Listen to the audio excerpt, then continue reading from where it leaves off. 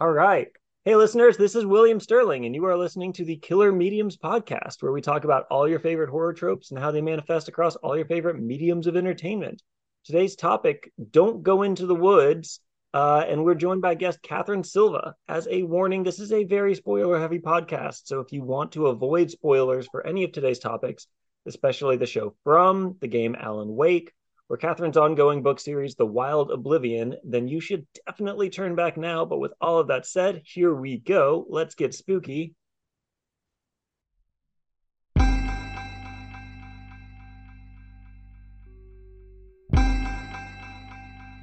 Coroners tied bells to every body in the morgue, so if they heard a ting, they knew somebody down there wasn't quite ready to go.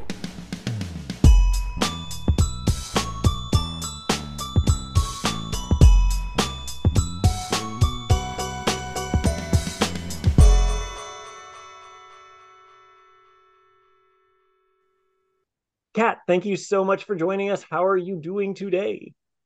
I am doing pretty well. How are you? I'm doing well. We had a mini gripe session right before this about Amazon and Ingram Spark and publishing and the UPS strike, and just like I am glad to have an avenue to like vent for an hour with a like-minded friend. Yeah, me too. So, to kick things off, I want to give you the stage to really introduce yourself to the listeners, introduce your book series to the listeners, anything you want to lead the show with here. Sure.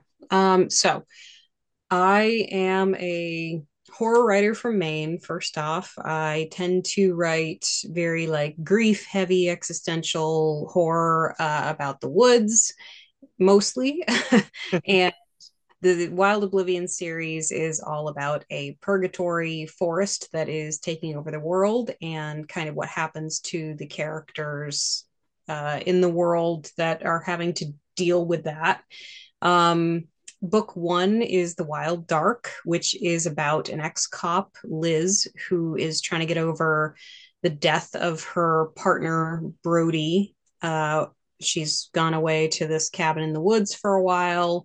Um, just to try and cope. And that is when the purgatory would start to take over the world. So that's how the series kicks off. The sequel to that, The Wild Fall, is coming out August 3rd. That takes place 10 years in the future. And there are a few other, like, kind of tangenty novellas, short stories that I've also published in the same series. Hell Oblivion, which is kind of like a spirited prequel. Orchards, which is a short story sequel to The Wild Dark, and then Dan and Andy's Karaoke Holiday, which is the goofy Christmas short story. So that's kind of the series in a nutshell. Awesome. We are going to come back to the series at the end of the episode because I have a lot of questions about that and just kind of shared universe creating and just everything that goes into building that out. I've only read The Wild Dark and The Wild Fall, so I'm gonna have to like be careful not to pull spoilers from you for the others. I won't give anything away. Okay. We have an icebreaker question for the day. We have never done this before, but we had a mystery caller send a question in. Um, Kat, what did you have for dinner at AuthorCon? Oh my God, I knew it. I knew it. I knew it was going to be that. I am not telling Rob. You will never know. I'll take it to my grave. I'm so intrigued about what could have happened at a dinner that he's like mystery collaring into It was doing the a backstory here. like shit showiest dinner the second night of AuthorCon because like 20 some odd people all tried to go to this barbecue place and they couldn't seat us all together. Big surprise. Um, so some people went into a separate room and then the rest of us sat outside. Rob was one of the people that went into a different room. Uh, he did not see what I ordered. I told him it was not barbecue. And for some reason, he has decided that that's his hill to die on, and he wants to really know what I ate there. I'm not even sure I remember what I ate there anymore. So, No, no, you have to keep the mystery alive. Like you remember exactly what it ate, and it was something crazy and exotic that Rob is going to yeah, be envious of for the rest of his life. yes, indeed. Um, so yeah, he can just think about it some more. Okay, so then let's go to the woods. Our topic today, I don't want to be like overly obvious talking about why the woods are scary, right? Everybody knows the woods are scary. Since prehistoric times, it's been built into humankind. Like, don't go into the wilderness on your own. Like we know that there's dangers out there. It's just this thing. But we'll start with a slightly weightier question. Each of our topics for today does a cool job of dodging that obvious take on the woods. There's not just some monster in the woods that everybody's trying to hide from. Um, in Alan Wake, in From, and in the Wild Oblivion, each the woods are scary, sure, but they're not necessarily a malevolent entity, and we'll kind of get into that with From because we've got another person that wrote in a question that kind of digs into this. But the woods are powerful as shit, but they're a neutral force. It seems like they can be just as beautiful as they are terrifying. Nature isn't here to kill us; it's just here. So, can you tell us a little bit about your understanding of the power of the woods, as lofty as that sounds, and just why this is such a cool concept to play with, such a cool setting? Well, I think I've always had a connection to the woods. Growing up in Maine, you're surrounded by them. They're everywhere. Playing in the woods and hiking in the woods and just generally surviving, driving through, being in the woods all the time. Um, it's You kind of learn to live with them, and some things about them are scary, and some things about them are beautiful.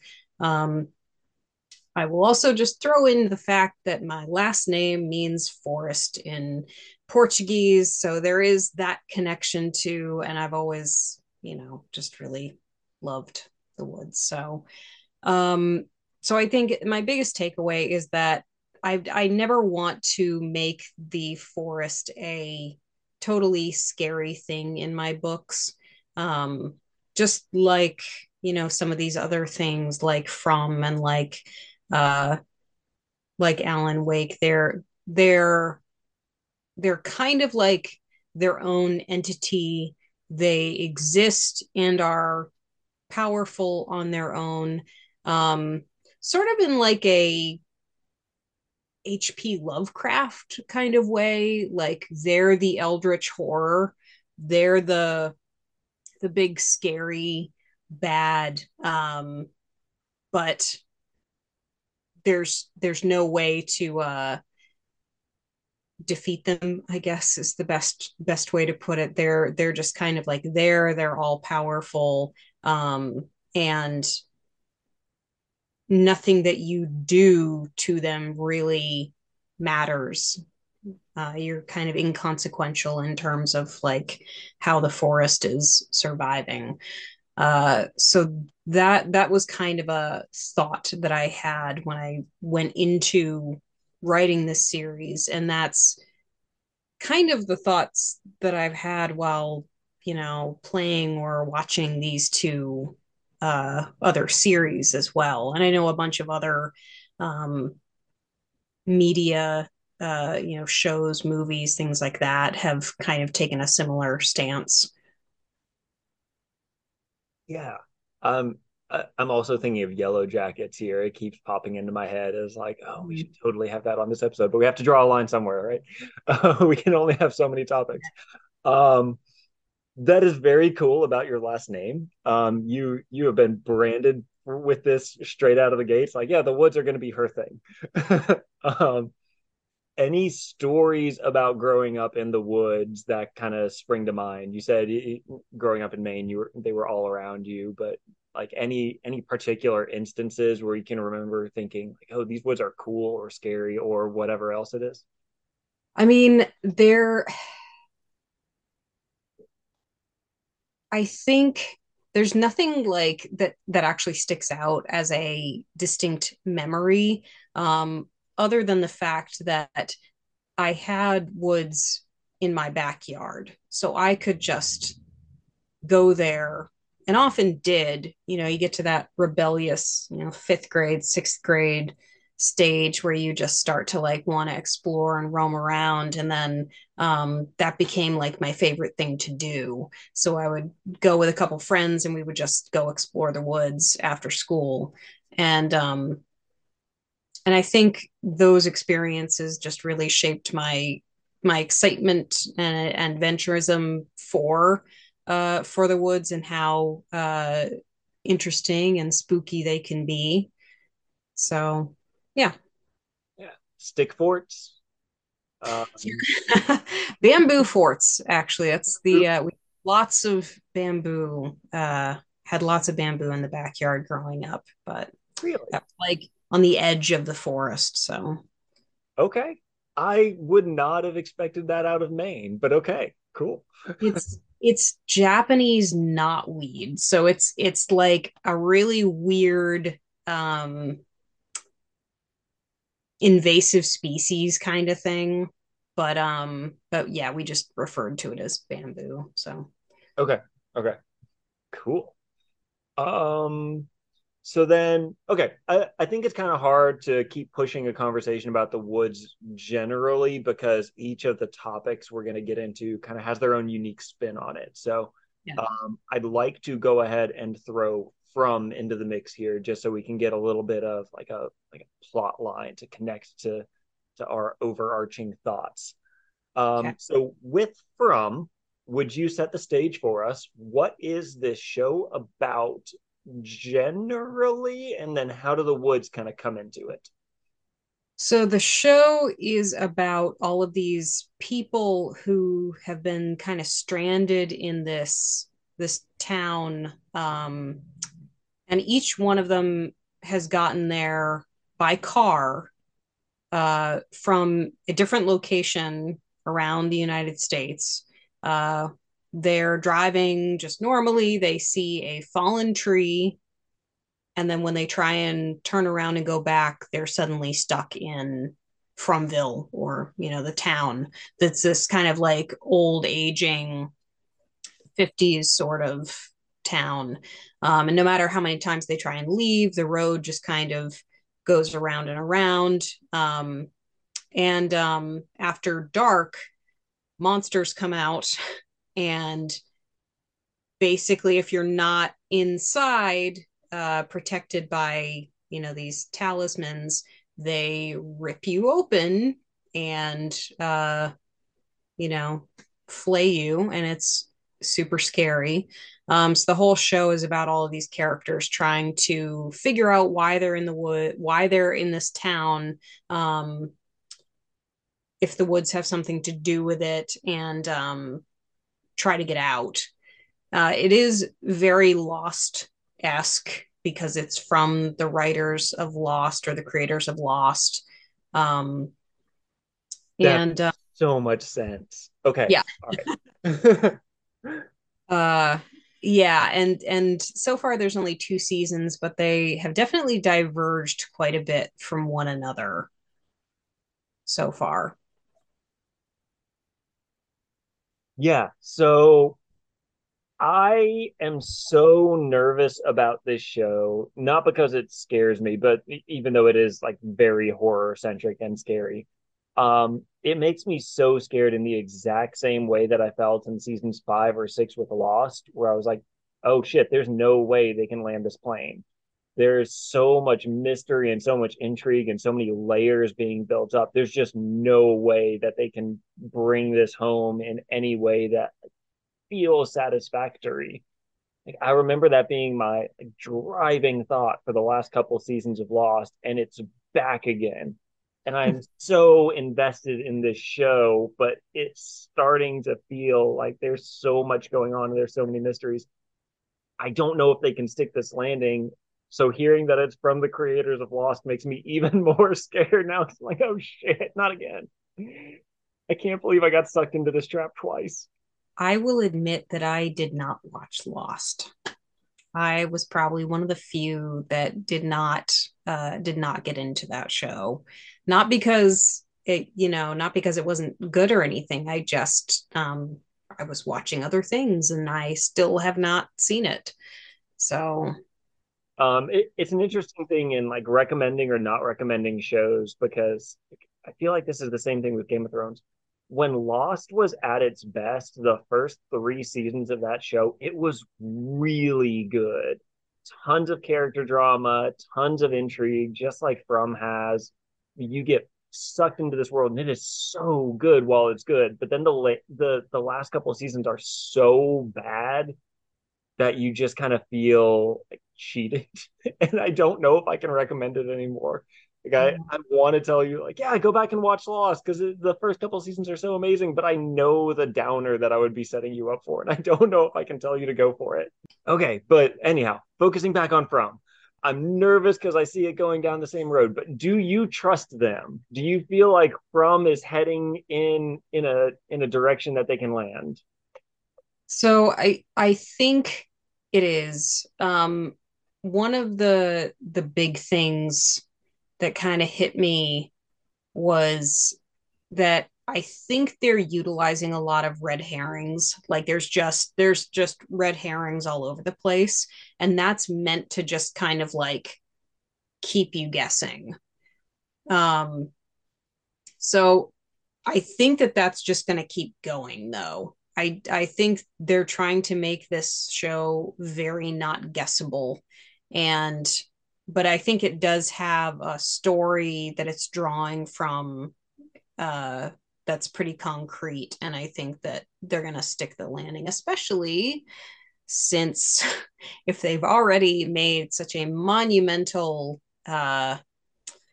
terrible mistake with Lost, I feel like they would not necessarily be setting themselves up again for that kind of failure. I certainly hope not.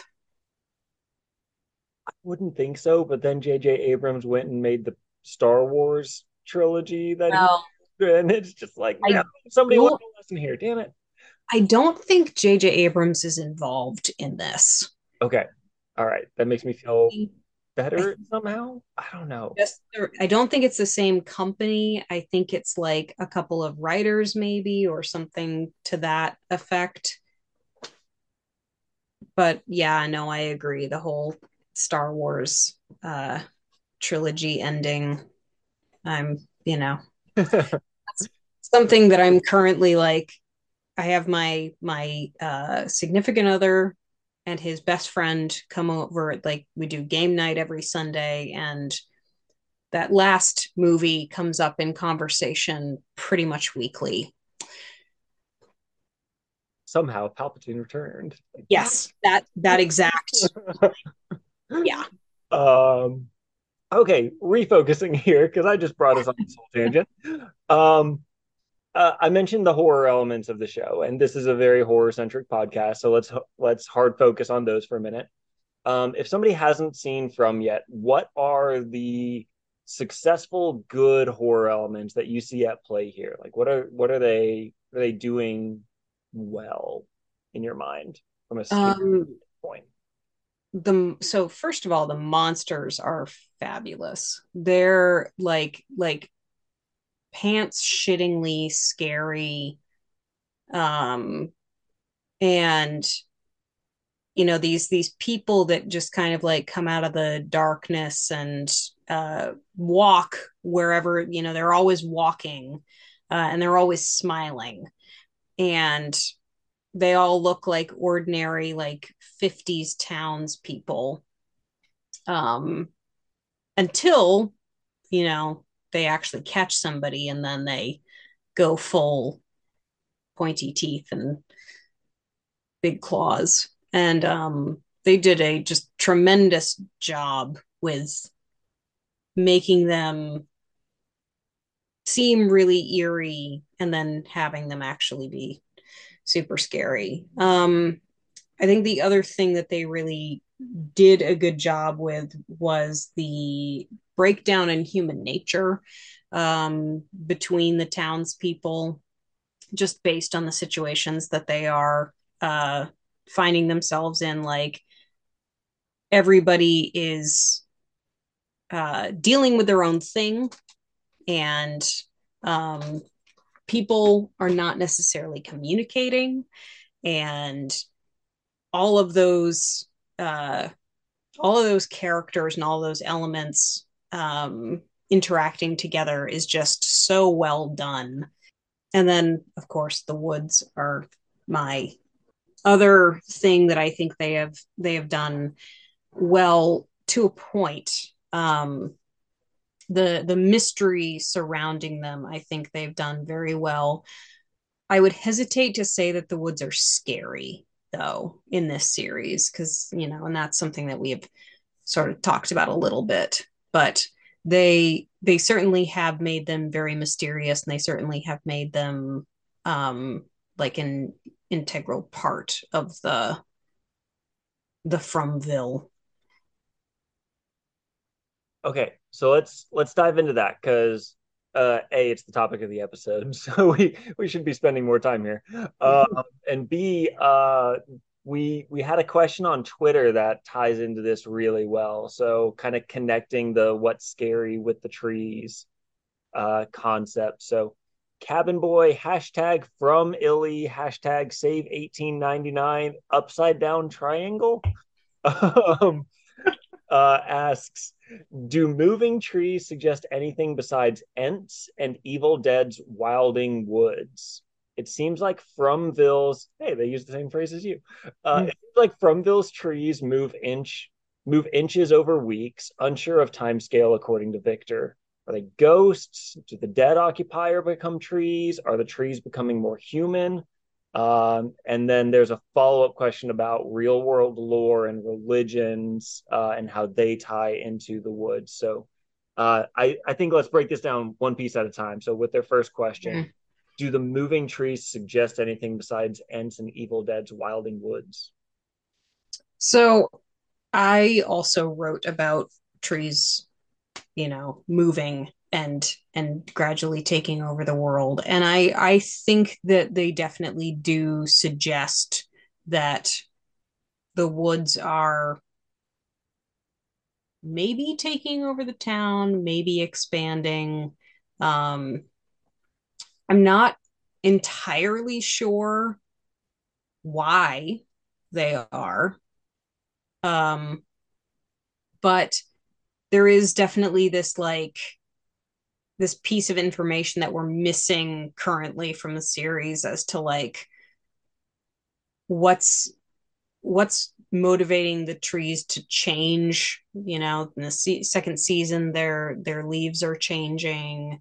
um they're moving closer to the town. uh what's up with the far away trees? uh so I think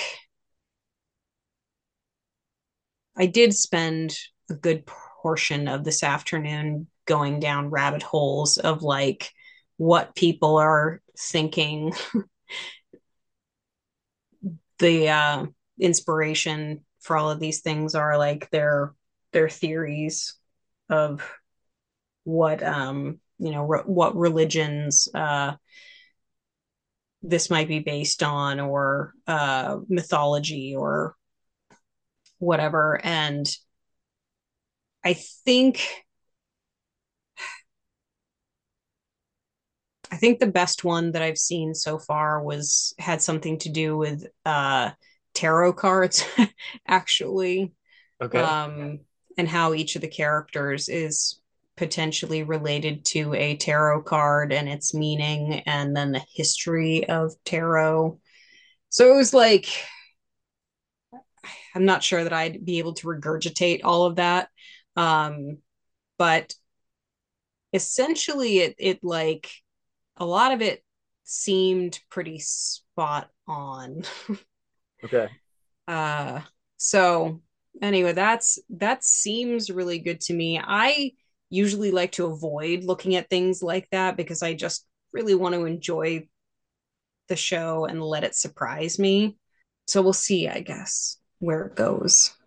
My wife does something very similar. Like I'll try to predict endings of movies, and she just gets frustrated at me and just looks at me like, "Are you doing that?" Like, well, just enjoy the ride. I can't help it. Um, I've got this like black hole theory that like the woods are some like vortexy thing um out in the middle of nature that has been sucking people in accidentally. And I think the monsters from the woods got sucked into this vortex also. I don't think the woods are trying to do anything malevolent. I think they're just there and they're confounding based on their existence. Like the natural woods are confounding and confusing and you get lost in them. Yeah. So if woods are stuck in any sort of an altered state, like that would just blow all of this up, and like maybe some genuinely malevolent thing gets sucked into here also, and it's just a war of the worlds with the good people and the evil monsters getting sucked into this like bad, I don't know, drain Yeah. That's, forestry. yeah. But like I don't know, there's also all the stuff about like the electricity coming from somewhere. There's also like there's just so much stuff up in the air. Yeah, and that's where the red herring stuff starts getting in there because like there's definitely avenues that they've explored that have then just like totally gone dead end and then we don't seem to come back to them. Yeah. And and I'm kind of wondering like, oh, is this just to like totally mislead us so that we're paying attention to that and we're not paying attention to something that's happening over here? Um, but I think the main thing that I had an issue with there was their the season two spoiler, they managed to kill one of the monsters and there's like bile in one that they're like, oh, maybe we can use this to make silver bullets. And then they try that and nothing happens. And then it's just abandoned completely. The entire idea is just abandoned. And it's abandoned because like other shit starts happening that's more important. But it's also kind of like, well, come on. What? So yeah, I like trying to like push those things aside and like focus on the meat and potatoes of like what's happening has been really hard. Um, I did just remember the theory that I was reading, the tarot theory, is that it's like somebody made a deal with the devil and they're playing a game Okay. and there's two teams. Um, and every time, you know, something good happens, that's the light team, and every time something bad happens, it's the dark team. And so there's this like whole idea that this is a, you know, simulation provided by the game and the participants who are trying to play against each other. So it was like it was a really weird, more supernatural explanation, but I really liked it. That almost feels lostish again with the Yeah. final explanation. Uh, okay. So while we're on this like paranoid conspiracy theory train, this feels like a really good time to introduce Alan Wake. Because what is Alan Wake if not paranoid conspiracy theories? Mm-hmm. Um, so we have a game that plays with a lot of these same elements that we've been talking about. Confusion, being lost in the woods, having other elements, supernatural or not, tugging at the phrase of what's already a scary situation. So if you would, could you set the stage with us for Alan Wake? What is this game about? So Alan Wake is about a writer named Alan Wake who goes on vacation with his wife to Bright Falls, Washington.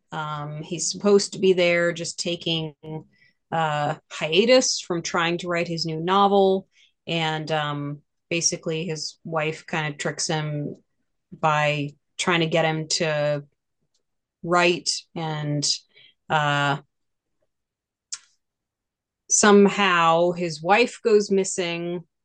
He wakes up 2 weeks later with like amnesia, and he's pursued by these shadowy people who are the inhabitants of the town who have been kind of taken over by evil entities. And he has to use a flashlight to kind of burn away the shadow entities and then shoot them. And, objects can also be possessed. And basically, he's just trying to figure out what happened to his wife, tries to save her. And he's also apparently written a story that he has no memory of. So that sets the stage. All right. I slept on this game for way too long. Knowing it was a game about a horror writer getting sucked into one of his own stories and having to like run and gun his way out of it. Like everything about that screams game that I would like, and yet I just never took the plunge. But it is free on PlayStation right now if you've got PlayStation Plus. Side note, plug for PlayStation Plus.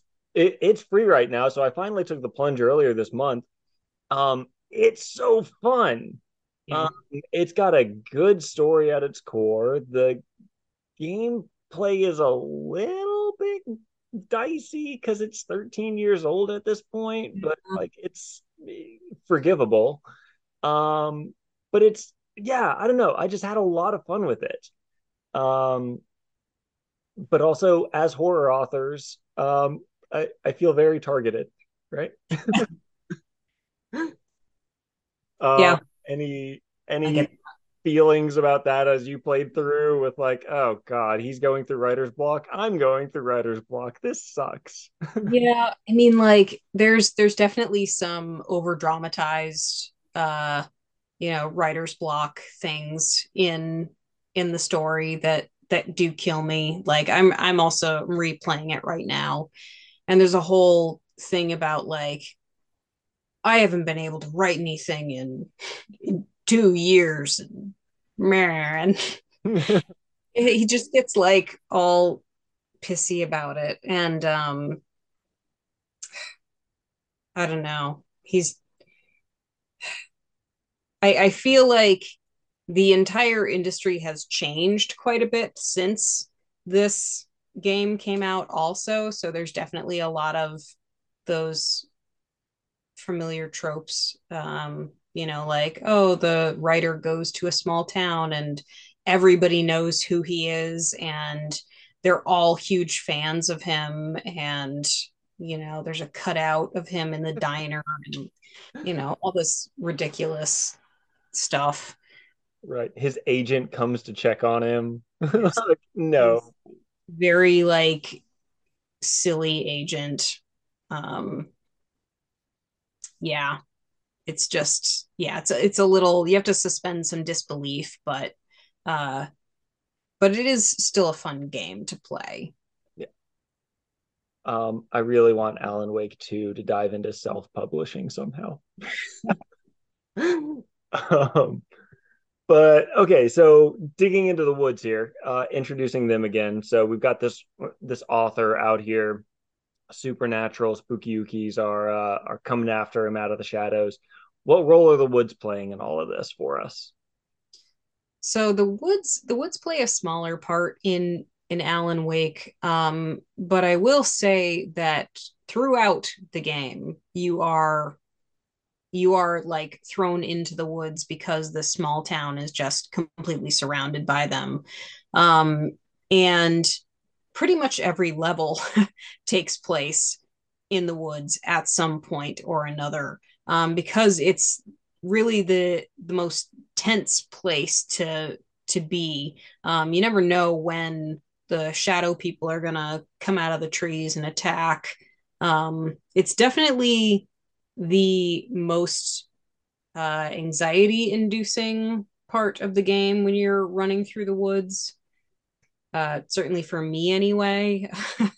I just played about an hour before this, and um, as soon as you get into the trees, as soon as there's darkness and you can't see anything around you, uh, you're just immediately on edge. And even even though this is supposed to take place in a small town, everything is kind of spread out. So you have to be going through the woods most of the time to reach all of these different destinations. And it's really cleverly done because you're always dreading going in at every point. Yeah. And something I really appreciated about the game was how they managed to make the woods feel claustrophobic, which is Yes. exact opposite of what you would imagine with the woods, because woods are wide open spaces. There's no walls anywhere, there's no ceilings anywhere. Like it is just openness in theory. But then you've got a game like this, or you've got, various films do this too, where you can feel the trees pressing in on you from all different angles. Your sight lines are limited because there's trees everywhere, and you don't know what's right on the other side of that cluster of trees. Like your sight lines are down, it's dark, there's stuff all around you, and the branches start looking like arms, and your imagination can project lots of like badness into this otherwise like seemingly empty space. Yeah. It's just I mean, paranoia like that.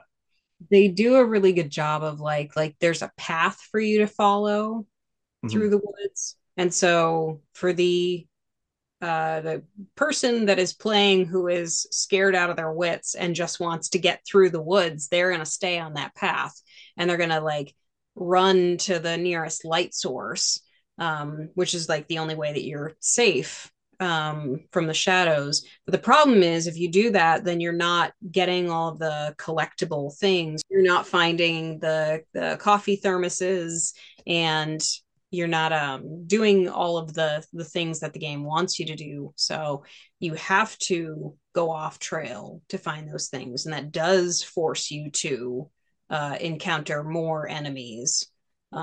Pretty much any time that they start you out and you're supposed to go forward, but there's a way to go backward. Like, that there's going to be some bad shit back there. There is, but you go back there because there's also going to be like something else there that you have to pick up. Yeah. And it's also one of those games where the items you're looking for glint. So Yes. you'll be running along a path, and I'll just see this little glint off in the woods, like out in the middle of nowhere in the darkness. It's just like, fucking damn it. That not all those glints are good. That's yeah. Just so going forward, because I forgot about this in whatever chapter it was. When you're going through the woods trying to get to the peak, there's like bear traps.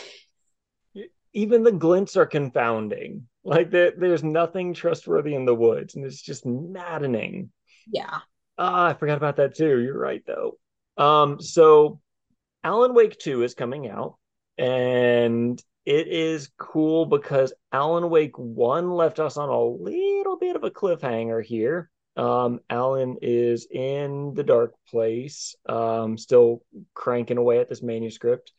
Um, we think that he stopped the big bad, but then there's like this scene at the very end with the lady in the diner, and like it's not like certain if he stopped the big bad. And I mean, they're making a sequel, so clearly he didn't stop the big bad. But also, all of this to say, the studio that made Alan Wake has made a couple of other games since then, like Control, and worked in little Alan Wake Easter eggs into those games too. They are creating a whole shared universe. shared universes are a theme for this episode, apparently. But they're creating a whole shared universe, and now they're finally bringing it back in Alan Wake 2 and letting the story progress. Do you have any hopes and dreams for Alan Wake 2? Like, what do you think we're getting into here? Because even the trailer isn't giving us much. Yeah. So when I first played Alan Wake, it was like pretty much right after it came out. And it was for me right after I had finished watching the first season of Twin Peaks. So there were a lot of references in Alan Wake to Twin Peaks, and I loved that. Um, I feel like I want there to be that same claustrophobia from the first game. I want there to still be that sense of nostalgia. What I don't want is I don't want it to feel like there's nothing at stake. And some of the like preview things that I have seen have made it feel very like The Evil Within, and I wasn't a huge fan of that game just because you're uh the world is kind of simulated. It's not like an actual place. So I really would like to feel like these are characters we care about. It's a like place and that is real, and the people there are real, and there are things at stake. Okay, I can get behind that. Mine was a much more technical, like I want the gunplay to be better in this second one. But you have a much more author centric answer. I appreciate it. Um, but okay, so we've got Woods through video games, we've got Woods through a TV show. Let's go Woods through books. The thing we're really here for today. Let's talk the Wild Oblivion. So you kind of previewed the Wild Oblivion at the opener to the episode. Anything else to add as a pitch for the series one more time before we dive into these works a little more in depth? um I mean, really, there's two main books, and then there's a bunch of tangent books again, which I'm going to continue to create more tangent books in the series. Um, and I think as a whole, there's certainly an order that makes them, I think, a little more enjoyable to read in. But I've had so many different people read like random things first and go back and read other things, and they've still really liked it. So I would say that it's you can just kind of like jump in wherever you'd like with the shorter bits. I would certainly read book one and book two in order, though, Yeah. for spoilers. Yes. So behind the curtain a little bit, when we were getting ready for this episode, I know you sent me the Wild Fall, and I sent you a message just like, okay, what do I need to know about the Wild Dark before I get into the Wild Fall? Like, are there cliff notes you could send me or something just to like get me up to speed on the story? And your advice was just read book one. So I did, and I'm very glad that I did, because there is a lot going on in that first story that like fires straight into the story too.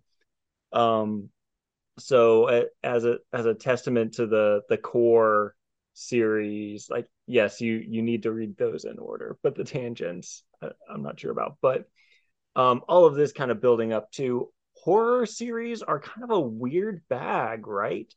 Mm-hmm. Don't see a lot of series in horror anymore. It's a very tricky thing to pull off. In horror lit specifically, I know we've got Michael Clark with the Patience of a Dead Man series, and that's fabulous. Highly recommend it if you're into like a ghostly slasher sort of a thing. Stephen Graham Jones has the Indian Lakes trilogy. I think that's what he's calling it, but my heart is a chainsaw, whatever. I think that's right. Yeah. But then there's you. So, in your mind, what is one of the keys to writing a horror series and keeping it scary? I know that's one of the big things that dissuades people from making series in horror is typically once you reveal the monster, it is very hard to keep that monster scary. So when you reveal the monster at the end of book one, the question is kind of like, okay, how could I keep that scary for books two and three? And what is your advice here? What are your thoughts? I mean, similar thoughts on, what I was saying on Alan Wake. The stakes still need to be um, high. You still need to have real, real characters with real problems, and scary things need to happen to them. And I think part of my reason for changing the time period between books one and books two was so that we could have enough happen in the world that things had changed significantly for them, so that there would be new obstacles, new terrors. There would be people at different points in their lives with new problems, and that was enough things to compound uh, a new story.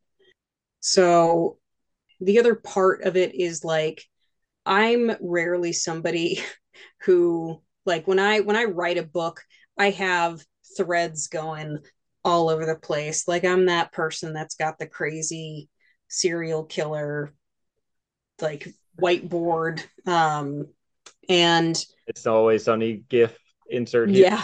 yeah, exactly.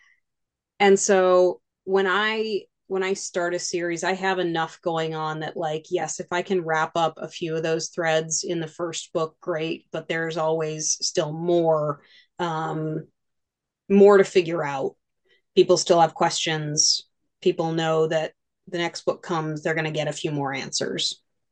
So, with that in mind, something that really impressed me about your writing and something I really enjoyed was how kind of episodic it felt as we went. It feels like your books are very well geared towards becoming a TV series at some point. So, what I'm talking about is like there will be this big build up to a set piece, and then we'll have things blow up at that set piece, but then that'll give way to two more set pieces, and we'll see everything kind of build up to those two more set pieces.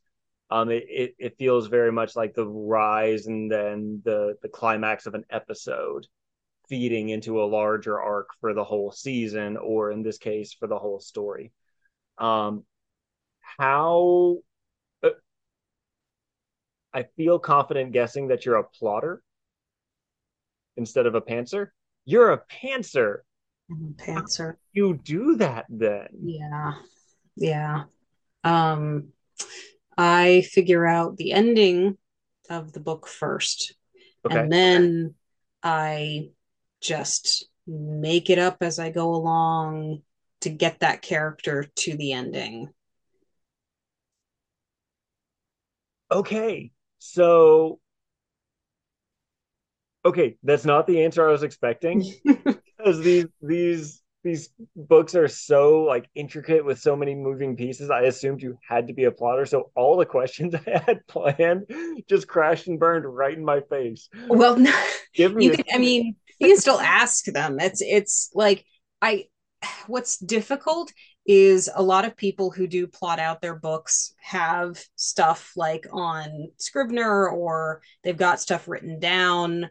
And I keep it all here when I'm working on something. And that is maybe to my detriment, but it's just easier for me to sort it all out up here sometimes. So if I have my ending written down first, figured out, then I just kind of have a little bit more fun coming up with instances to get them there. And the reason I think I divert to episodic, like, sort of types of writing is because I've had somebody say that my stuff feels like I'm writing a video game a little bit, like different levels, with something you have to achieve in each level. And That is because I am a very visual writer, and a lot of my inspiration comes from video games. So it does come from video games and it comes from uh, TV. So I think that's just how I write a scene. Um, Weird, but it's yeah. No, I love it. So then other than Alan Wake and potentially From, what would you kind of call out as some of the other influences for the Wild Oblivion? Um, there is a little indie game called Limbo that is a huge inspiration that came out probably around the same time as Alan Wake. I mean, it's a side-scrolling black and white, very minimalist, ambient game where you're just playing as a little boy who wakes up in the woods and you're just kind of running along and puzzle platforming. Um, but the idea that Limbo presents itself as these giant black and white trees was and has been an inspiration for me. Um, so that was definitely one. And then the TV show Fringe, which I'm not sure if you've seen it, but it is the main character in that is definitely my inspiration for Liz, and Charlie was the inspiration for Brody. So that like that whole, and I hate the writers for this. Spoiler: Yep. Yep. kill off Brody, and Yep. that is, or they kill off Charlie. And my issue is that whenever I get into a TV series, I fall in love with the one character who ends up getting killed off immediately. It happens every single time. And I got really invested in their friendship. I wanted to see where it would have gone had the series continued. And so I started writing, and then it turned into something else entirely. So there you have it. As soon as you said them, like all the pieces fell into place for me. I'm so happy right now. Fringe is fucking incredible. Um, God, I feel like it just started off as like a new age X-Files reboot that didn't have the X-Files name, and it just became something so much more in Yeah, that show. such a fantastic show. Olivia Dunham. I can never remember characters' names, but I've got her like burned in the front of my whatever's the front of your brain. um, Fantastic. Good answer. I'm so happy now. Let's hard focus on the Wild Fall for a second. So, this hasn't come out yet. Readers aren't sure what they're in for here. And I'm gonna kind of like let you answer this and then follow your lead with where the rest of these questions go because I don't want to spoil anything that you don't want spoiled here. Um, but it is the next book in the series. It is coming out in August. What is the premise of this book, and kind of how does it fit in with the rest of the Wild Oblivion? So this is definitely the most standalone in the series because it is the only book so far that takes place in the future. It is 10 years in the future. So we're looking at a more dystopian landscape versus the Wild Dark, which was very much still rooted in the apocalypse is like happening. Chaos is happening, and 10 years later, the woods are uh, still taking over the land, but humanity has adapted at this point to, moving to these giant cities, these government run cities. And they've pretty much abandoned most most places where the woods have taken over, with exception of these, little pockets, these little groups that still are around. And our characters have remained as a small group outside of going to a government run facility, and their place that they've sort of made home is now in danger of being swallowed by the woods. So they hear about this town that is supposed to be self sufficient. It's supposed to run on wind and solar power. So they decide that they are going to investigate it, um, and consequences happen.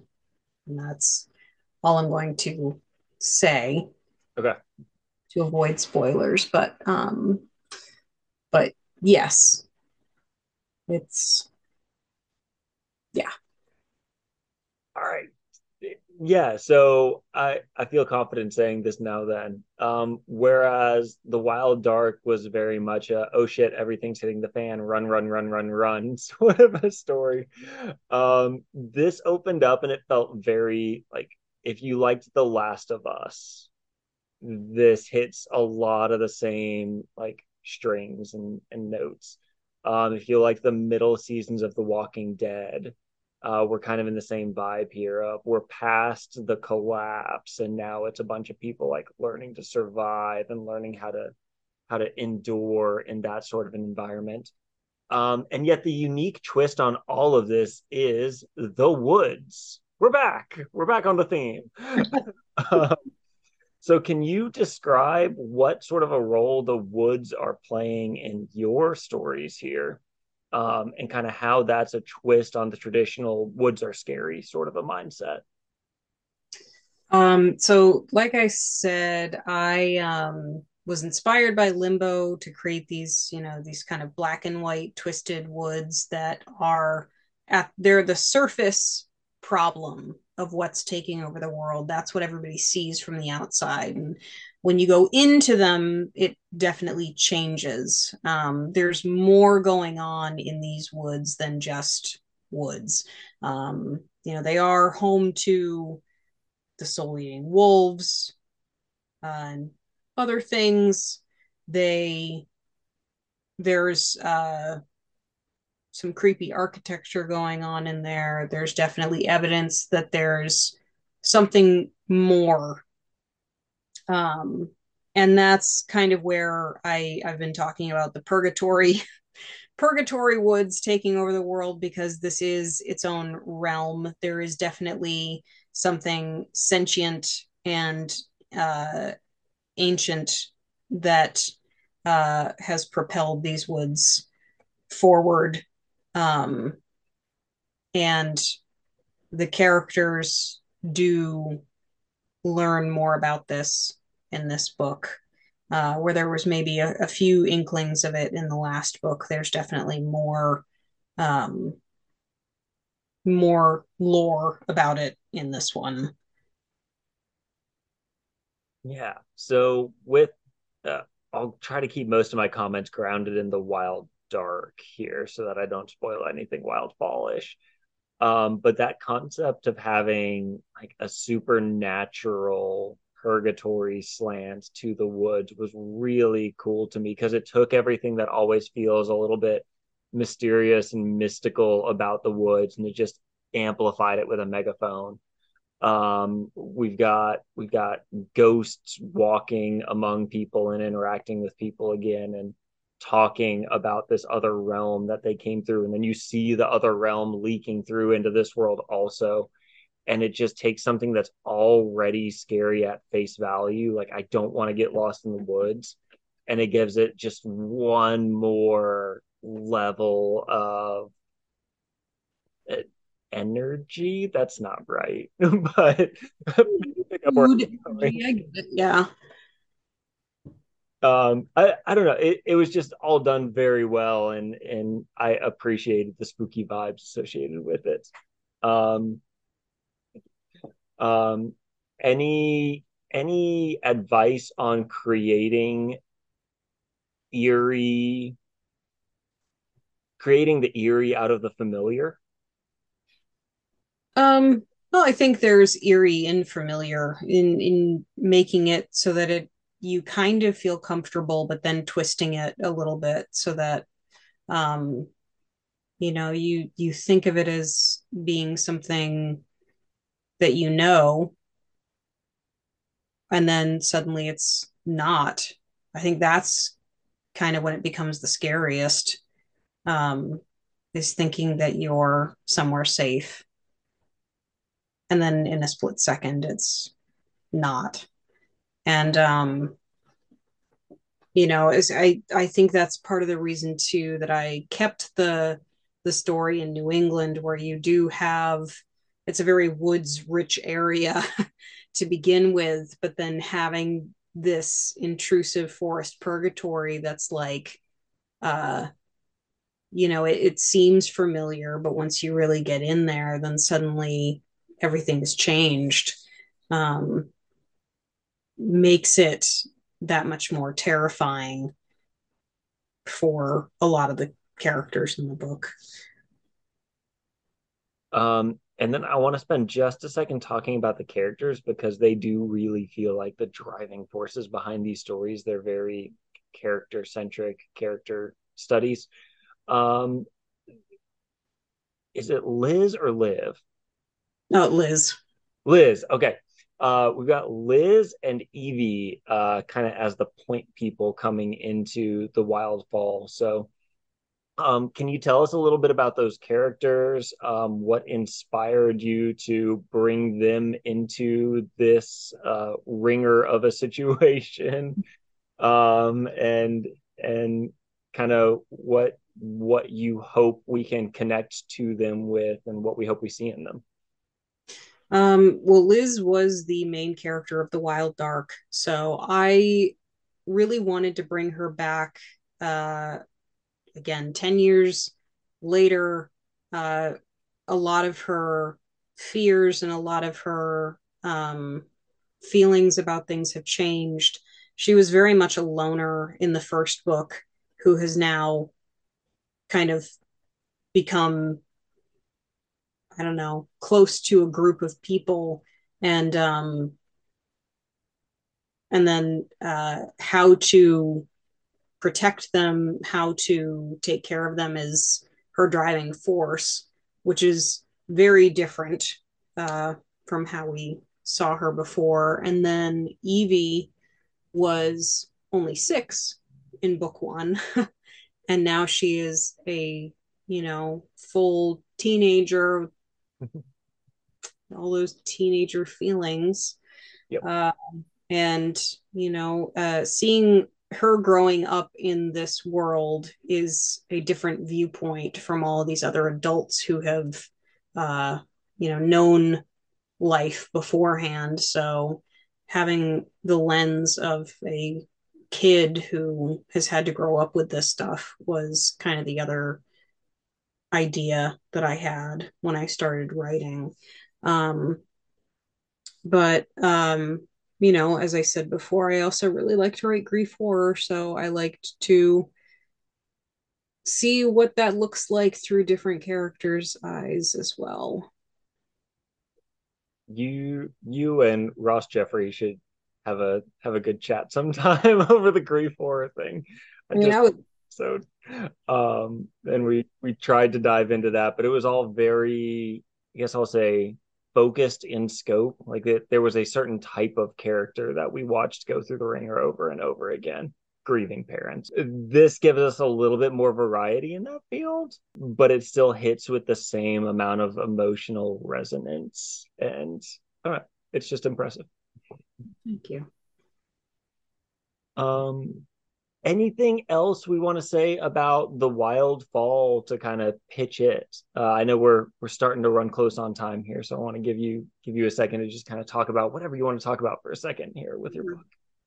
Yeah, I other than the fact that it is coming out soon and I'm really excited about it. It's up for pre-order. If anybody is interested in pre-ordering, you can get copies right on my website. Um, there was a lot of inspiration from a surrealist Polish painter. I forgot to mention that. Uh, Ooh, okay. super spooky and awesome. Um, and his name is Zdzislaw Beksinski. So How for spell anybody that? who's, wanting a little bit of foresight into some of the imagery that helped sculpt some of the things in the book, look up some of his paintings. They're scary as shit. Okay, help me spell his name real quick because I just tried to Google it off to the side over here and it is not even trying for me. Yeah, Zdzislaw,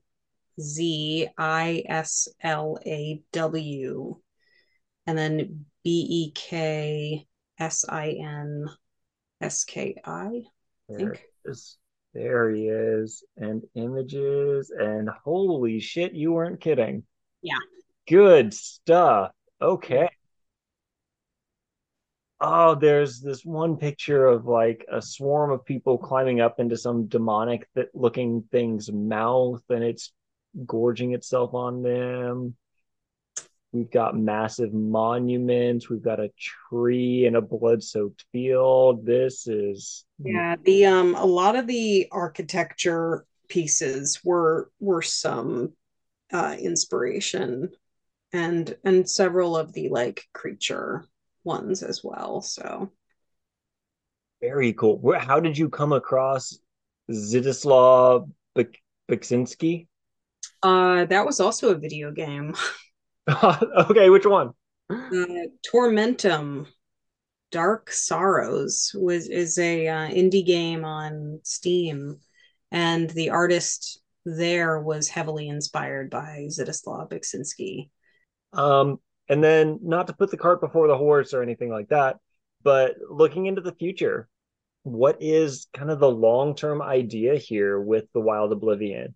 Is there a book three coming in the main storyline? Are there more side projects coming? What are you? What's the roadmap, or is there one? There's kind of one. I had originally intended book two to be the last main book in the series. Um, however, I have had feelings that I should write a third one, and that may come not right away, but that may come in the future. In terms of the other small things in the Wild Oblivion, there is a sequel to Hallowed Oblivion coming in October called Lost Oblivion, and there will be a sequel to Dan and Andy's Karaoke Holiday, which is coming next spring. All right, very fun. Well, Kat, I enjoyed this very much. Thank you for coming on the show for an afternoon. Everybody, if you are not in the Wild Oblivion series yet, I highly recommend you go pick it up. Start with the fall. Trust us on this. You need that backstory. But then, yeah, anything else you want to kind of say to listeners here?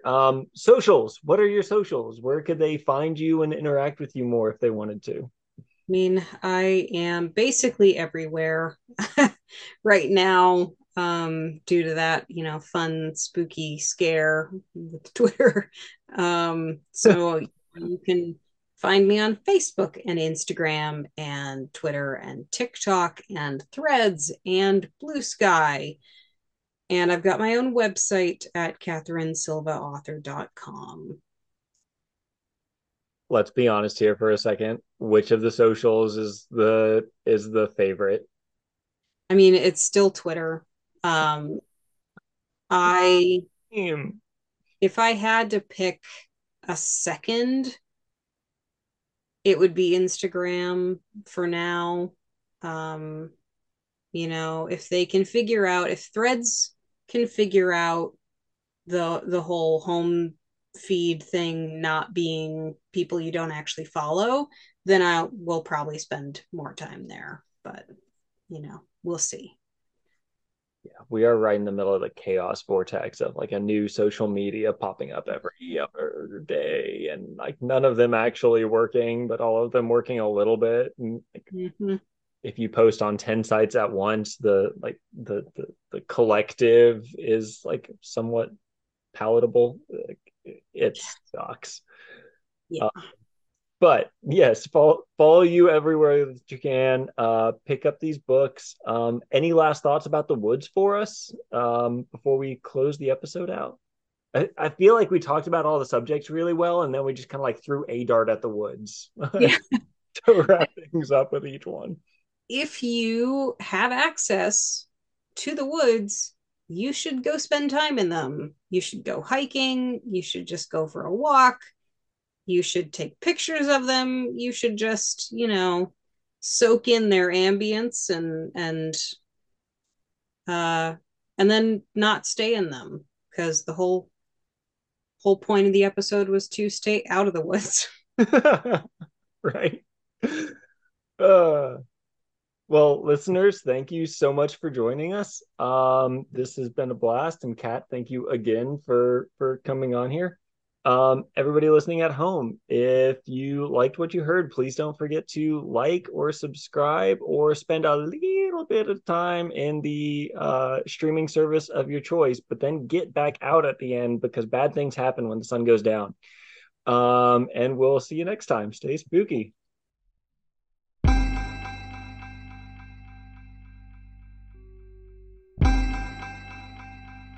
Coroners tied bells to everybody in the morgue, so if they heard a ting, they knew somebody down there wasn't quite ready to go.